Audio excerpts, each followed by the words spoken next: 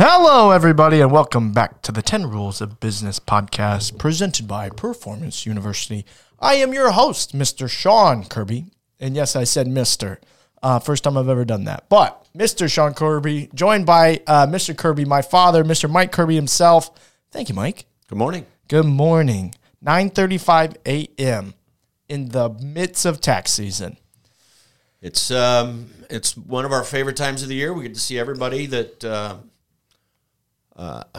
I'll say most everybody, because the amount of people post-COVID that are now emailing their tax stuff in has risen substantially. But those clients that we haven't seen for a year, it's always good to see them, see what's going on in their world. It's pretty crazy what you, when you haven't seen a client for 12 months, what kind of stuff goes on in somebody's life in 12 months. We describe it as the circle of life because somebody maybe had a new baby, somebody lost a spouse, a parent. So we hear the good, the bad, and the ugly for whatever happened in the last 12 months.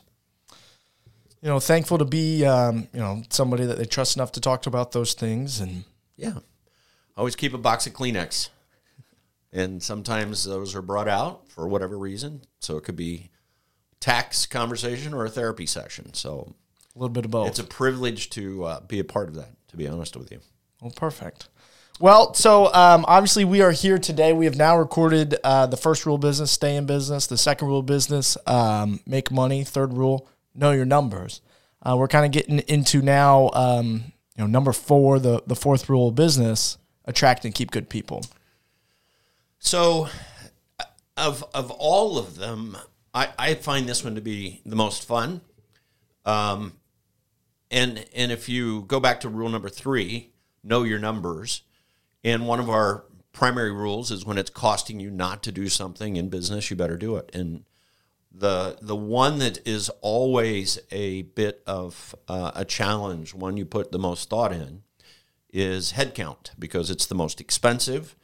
And adding new team members sometimes presents a risk. Will they culturally fit? Are they competent to do what you're asking them to do? But there's a system to it. Our last 2 or 3 employees have come from the website Indeed, and that's our first screening process, where you put an ad out there, and it is somewhat comical at times, some of the resumes you get for the specifics of the job description. I'm encouraged by people's optimism and their ability to think an accountant is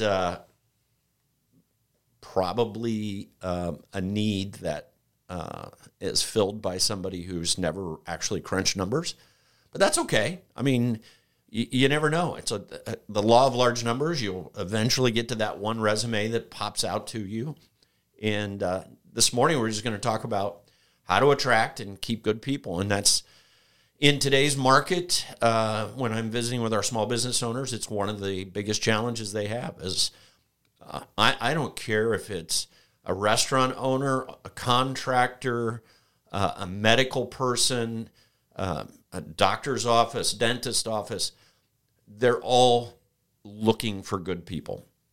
And because it's costing them not to have it. We have one contractor that just the other day told me that if I could find a dozen people, I could run 4 more trucks and have all the business I want. But they're struggling finding not just qualified people, but just anybody. The whole time you and your sister were growing up, I would constantly preach to you that the number 1 rule is get up, dress up, and show up. And I don't know why for some people that is the most difficult part of keeping a job, is getting up, showing up, and dressing up. But for us, we're going to talk about how to attract and keep good people. And I think and it starts with your organization. And I learned a long time ago that there are 3 things that every single person's looking for. They're looking for an opportunity, they're looking for an environment, and they're looking to make money. And so we're going to break that down a little bit. So an opportunity for what? An opportunity to grow personally and grow professionally. An environment that's fun, it's motivating, it's challenging me to be better. And then everybody wants to make money. And the interesting thing to me is I listened to one of your podcasts with an individual that's involved in multi-level marketing. Alyssa Alsup. Yeah, fantastic interview. And a couple of things that jumped out to me was, she had $3.68 or 86 cents or something like that in her checking account, and she took a leap of faith. And in those multi-level marketing deals, it's all about opportunity, environment, and money. And generally, money's last. But individuals will come to you generally for those three things. They'll stay with you if you have at least two of the three. In multi-level marketing, because it's a slow grind to build your business, the money's the last part of it. But the opportunity, it's sometimes presented as this multi-bazillion dollar opportunity. And then the environment is so fun. It's motivating. You're thinking differently. You're reading books. You're listening to tapes. You're listening to testimonials of people that have made it. It's an exciting thing as a human being. You plug into something like that, and all of a sudden you're going, I'm becoming something I never dreamed I could be. So how does an employer take a piece of that and sort of plug it into what you do on a daily basis? You're not a multi-level marketing operation, neither are we. But those same drivers that get people excited can be applied to your business. So in here, opportunity is broken down to, here's what we do. If your background is somewhat associated with that, or even if it's not, we will start with some goal planning, and that starts in the interview, and we're really asking them the questions. Where do you want to be? What do you want to do? Where do you want to go? What do you want to see? What do you want to learn? What do you want to achieve? And so we're listening to those answers. The resume itself, I learned a long time ago, it's not how much education you have, it's how you use the education you have. So most jobs are just looking for people that will show up, have an eagerness to learn, want to be a part of the team, want to apply themselves, and along the way, they start to help you make money. In the beginning, they're kind of an expense because the learning curve of whatever you're asking them to do. But if they're willing to show up every day, that's the biggest win you've got. The second thing is you got to be very clear on what you want them to do. And that's where internally we use a lot of systems that are transferable, they're inspectable, they're measurable, and we can watch them grow. Sometimes we find people that say they want to do one thing, and as they get into it, they discover that may be not what they want to do. But that doesn't mean they're a bad person, doesn't mean that they don't fit our organization. And I like to use the bus analogy, where I'm driving the bus. It's my job to put you in the seat in the bus, but then I got to pick the right seat for you, and you've got to pick the right seat for you. And fortunately, internally, we have a lot of opportunities, a lot of different directions. If you like the real estate market, if you like accounting, you like tax, you like financials on the investment side, you get to pretty much paint your own picture based on what we do internally. And sometimes you may come to me with a new idea that we hadn't thought about, and we'll make an investment in you. So I think attracting and keeping people is about opportunity, environment, and money. And so I'll break those down. Grow personally and professionally with your opportunity, fun and motivating environment. And internally, we don't like drama. And sometimes people can bring their personal stuff from home, and it's important that you listen and you care about that. But it's also important that they understand that this is a business. We'll listen, and if you've got issues, just shut the door. We'll talk about it. But when you come out that door, it's time to go to work and get your job done. And we're very flexible with that. If people need time off, we give them time off. If you got your work done and it's 2:00 in the afternoon and you need to go do something, go do something. We don't want to be so rigid that they just think of it as a 9-to-5 job. I got to be there.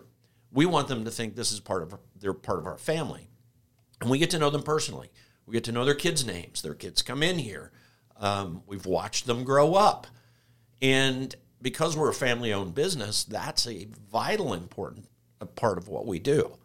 I think not every business has that luxury, but it's important to know your people well enough to see just on the look of their face whether it's a good day or a bad day. And we recently had a young accountant. She's sitting for, she's actually getting her master's in accounting and will sit for her CPA. And she said to me, and this is kind of a millennial term, which is hard for me to wrap my head around. She goes, "This is my safe place. This is my place where I get to be me. There's no drama. I'm able to get my work done. I can have fun with the crew, with the other team members. I get to be me." Well, that's a huge compliment to us. And our ultimate goal is to find out where she wants to go and help her get there. Because it's impossible to help people get what they want and not get what you want. And that's a fundamental philosophy that we have. If we really understand where these people are trying to get to, and we're doing everything we can to move those obstacles and pave the path for their success, we're going to succeed. And we don't lose people. Over the last 17 years, I can count on one hand the number of people that we've lost, and most of them just moved on to other opportunities or moved to out of state because they wanted to move to California. So we want to take the time to really understand and know our people. And I think one of the biggest things we can do above their pay, above their bonuses, is to say thank you. And we say thank you almost every day. Have a great night. We'll see you in the morning. Thanks for what you're doing. And I think people just want the acknowledgement. They want the pat on the back, the appreciation of what we do. And then we do things outside of this. Now, sometimes it's difficult to get everybody's schedule on the same page. That's probably been our biggest challenge since we've grown, is whether it's a Christmas party or we go bowling or come out to my house and we do the airsoft wars or something. But that's team building, and you get to know them on a little bit more personal level. And we like competitive people. We like people that like to win. And that brings me to the part that, when you're interviewing somebody, and if you keep in the back of your mind, we're going to train them for the job that we want them to do. It isn't how much education they have. Don't get me wrong. I mean, there are certain skill sets that people have to have in a technical position. You can't hire somebody that knows nothing about computers to come in and work on your computers. You can't hire somebody to come into accounting that's not a penny finder that doesn't understand how accounting works. That's a problem. But if they're willing to learn, you can help them evolve into those positions. We're a huge believer in education in here. And it's not necessarily what I would consider formal education, that you have to go back to university. But you better find the books to read. There's courses online you can take. QuickBooks is a prime example. If you want to be a QuickBooks certified trainer, there are probably 6 to 10 courses that you take with QuickBooks. And next thing you know QuickBooks well enough that you become a certified trainer. So in here, we just roll out the opportunities for people. They kind of find their niche, the things that make them happy, that drive them to be better, and then they go to work. The one thing I do know is if it's fun and exciting, it tends not to be work. It tends to be a place you want to go. As Jill said, this is my safe place. This is the place where I get to be me and I get to be the better me. And our job is to encourage them to be the best they possibly can. And in turn, we become the best we possibly can. We, for the first time in, I'd say 14, 17 years, we're about out of space. And if you would have said in 2008, when we added on all the offices and everything else, in a matter of time, you're going to be out of space, I would have said, wow, not as long as I'm here. And here we are, we have a new intern and we have to put her here in this conference room because we have no place for her to sit. So that'll present some new challenges for us as we continue to grow. But we'll face those challenges as long as we're attracting good people, both from, it's not just our employees, but good customers, attracting good customers, keeping good customers. Then we'll be faced with a new unsolved opportunity, and that is, where do we put our people? I know in today's culture, there's a lot of people working from home. And as an old CEO, as a guy who like to sit in the lunchroom with everybody. I like to watch people. And I find people that move fast, work fast. I mean, if you get the slow-moving, drudgery kind of don't care kind of person, they're going to be limited in their opportunities. And just by watching people, you can tell, man, that one right there is a go-getter. And what can we do to help that person get where they want to go? And you get to know them personally, and you say, okay, what are you trying to achieve? Where do you want to go? And then you start to move them up the ranks. Because if the opportunity is real, and the environment encourages that, they're going to be more than willing to open up and say, here's where I really want to be. And even if that's not with you, while you do have them, while you're helping them grow, your organization is going to be better.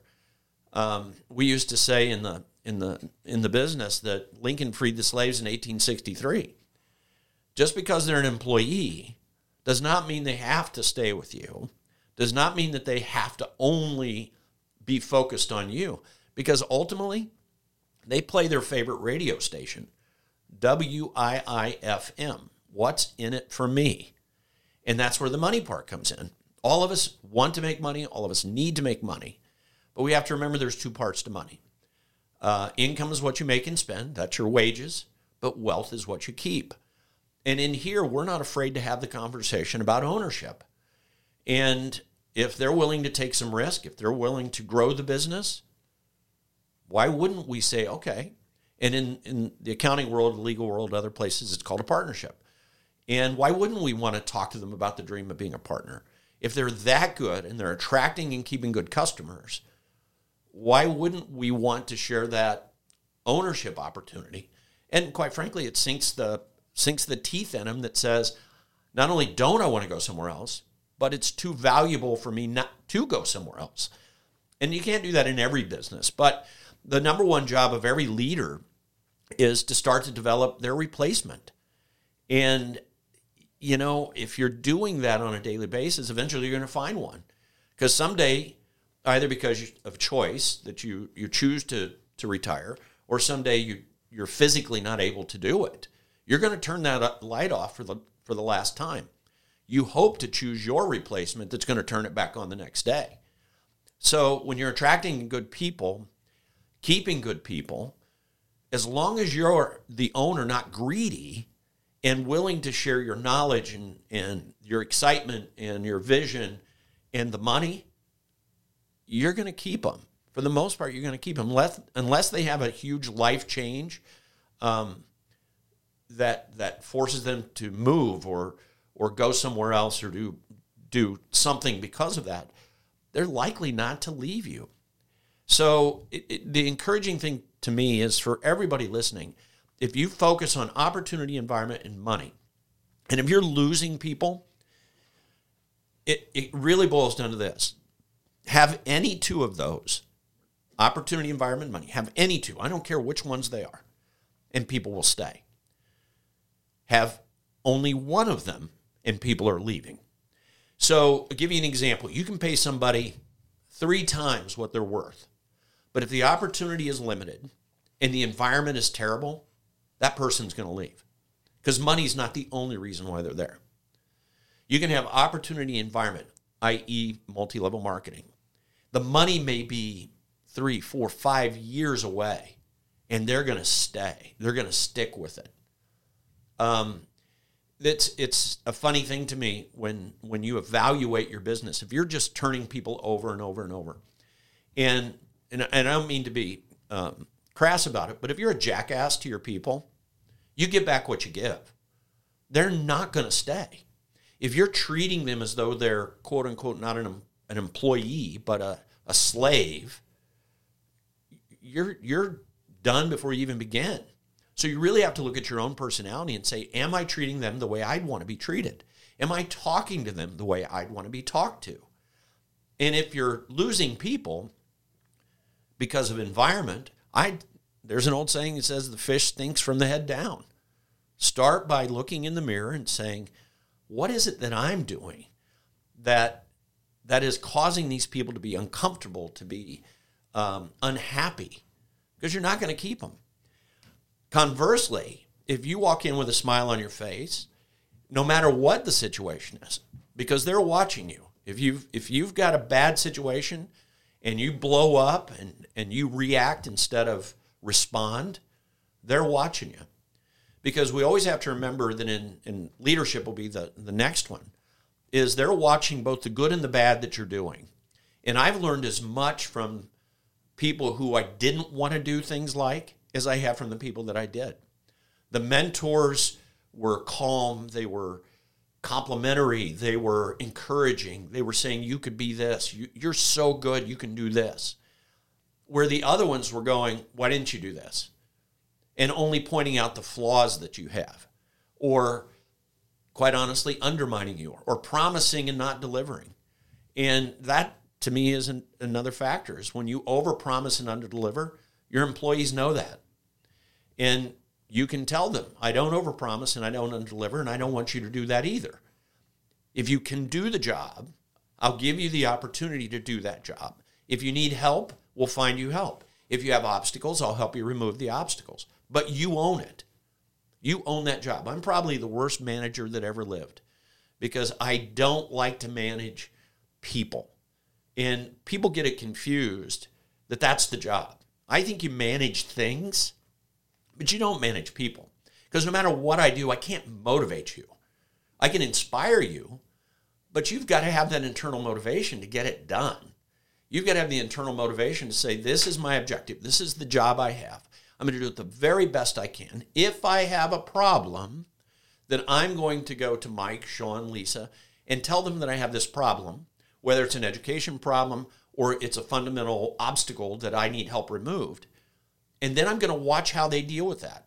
If they're jumping in to help me get it out of the way, the environment's great. If they're saying, you fix it, you figure it out, that's a problem. Now all of a sudden they're going, you don't even care about it. Why should I care about it? And in the next episode, when we talk about leadership, there's a saying that says the speed of the leader is the rate of the pack. If the leader shows up late, expect your people to show up late. If the leader's lazy, your people are going to be lazy. If your leader's a jackass, your people are going to be a jackass.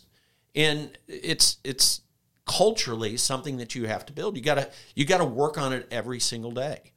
You know, internally we're readers. And so I'll buy books.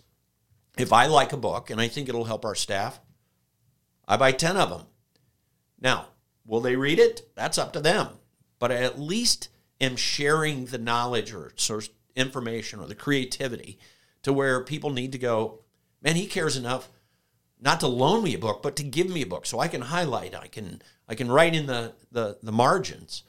So those are the little things I think that don't cost a lot of money, but they go a long way in building an environment that says, man, we're all pulling on the same end of the rope. And which leads me to the drama side of things. And, you know, we're human. Everybody's human. So occasionally things go south. Personally, they go south. In business, they go south. But you got to nip the drama right away. If you're building an environment that's encouraging and allows people to grow personally and professionally, you can't let drama start to tear that apart. If somebody's spending way too much time on their phone texting because they got problems at home, you got to pull them in your office and say, this has got to stop. You know, you're here to do a job. If you've got an issue at home that needs that much attention, go ahead and go home and take care of it. Or if you got an issue with a family member or somebody, just go fix it. But when you come in here, we're all working on the same end of the rope. And when other employees see you not doing your job, that starts to create a problem internally. So, and I think those are little things that you have to fix. And if you've got good people and they just aren't in the right seat on the bus, then you really need to think through. And I'd say go back to the goal planning side of things, because we do a goal planning with every employee every year. And it's, where do you want to go? What do you want to do? What do you want to own? What are you trying to be? What do you want to achieve? And if you see them failing or stumbling in the position you have them in, bring them back in and go, all right, maybe I missed something in this goal planning session. And you might find out that it changed. Maybe they tried something and didn't like it. That doesn't make them a bad person. You've already spent the money to hire them. You've already got them on staff. It's my job to go, okay, where do you need to be?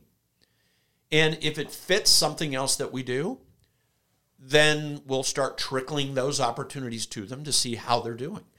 And ultimately, they're either going to step up and start generating what I would consider value, or sometimes you got to have that conversation that says this just doesn't work.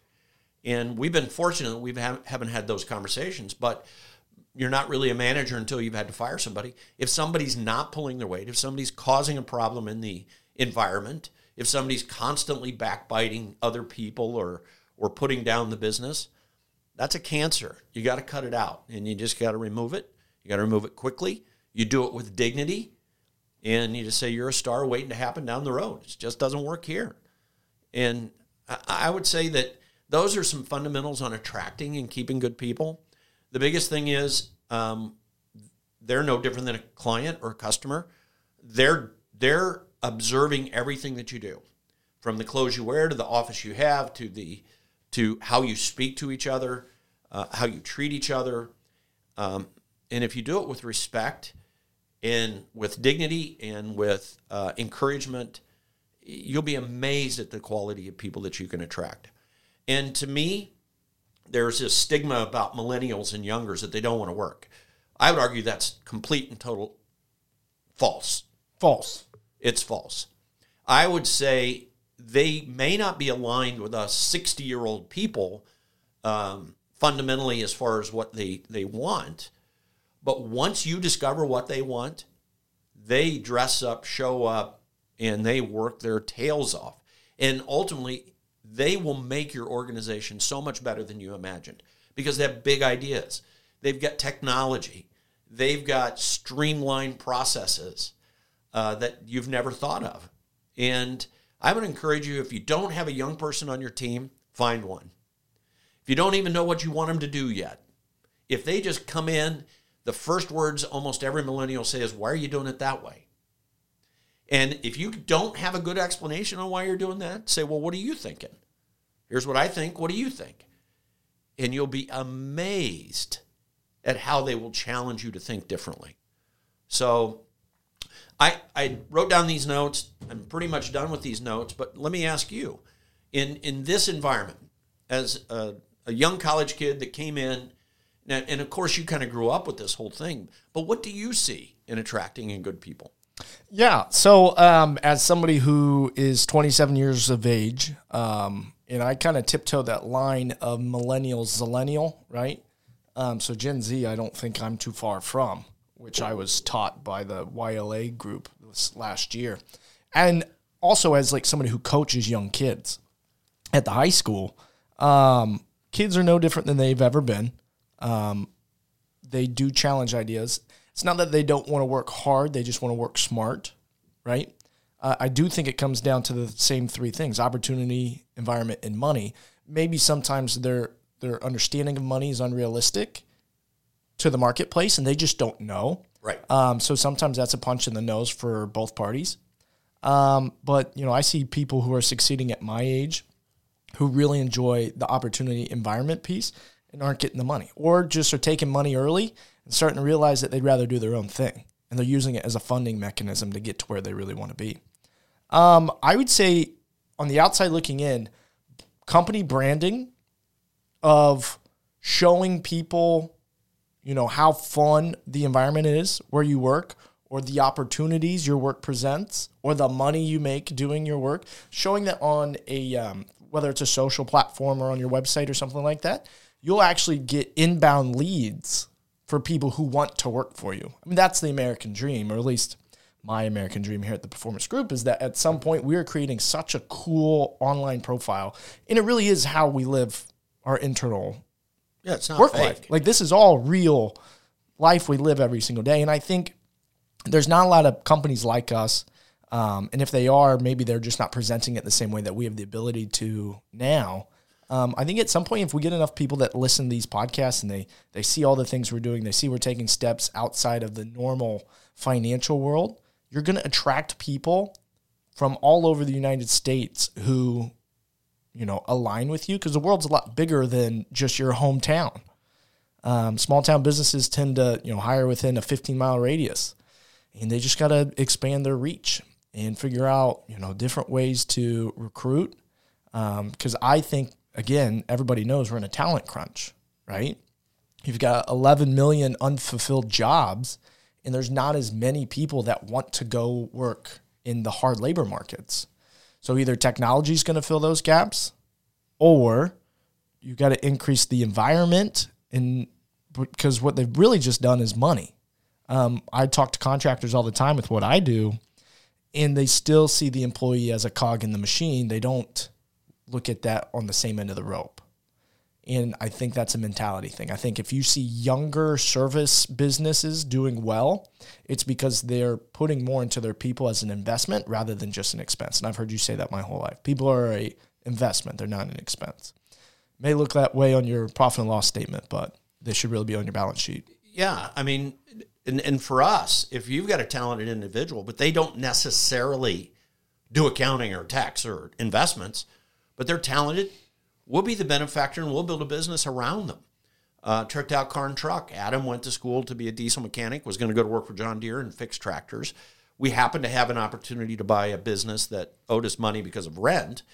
And I went to him and just simply said, hey, if you want to be my age someday, crawling out from underneath a tractor in the mud, that's entirely up to you. But if you're willing to walk around with no money in your pocket for a couple of years and have ownership in a business that you put sweat equity in, not financial equity, because he was a college kid and didn't have any, let's try this and see if we can build a business. And we're going on our 9th year. Wow. And there's 9th year, and there's 4 new businesses because he's a dreamer. Yes, and he is. He comes to us and says, I've got an idea about this. I've got an idea about this. And it's been fun. I mean, has it been work? Yeah, I mean, it's been work. Is there risk? Yeah, there's risk. But at the same time, it's fun. And I know he lies awake thinking about that business every day.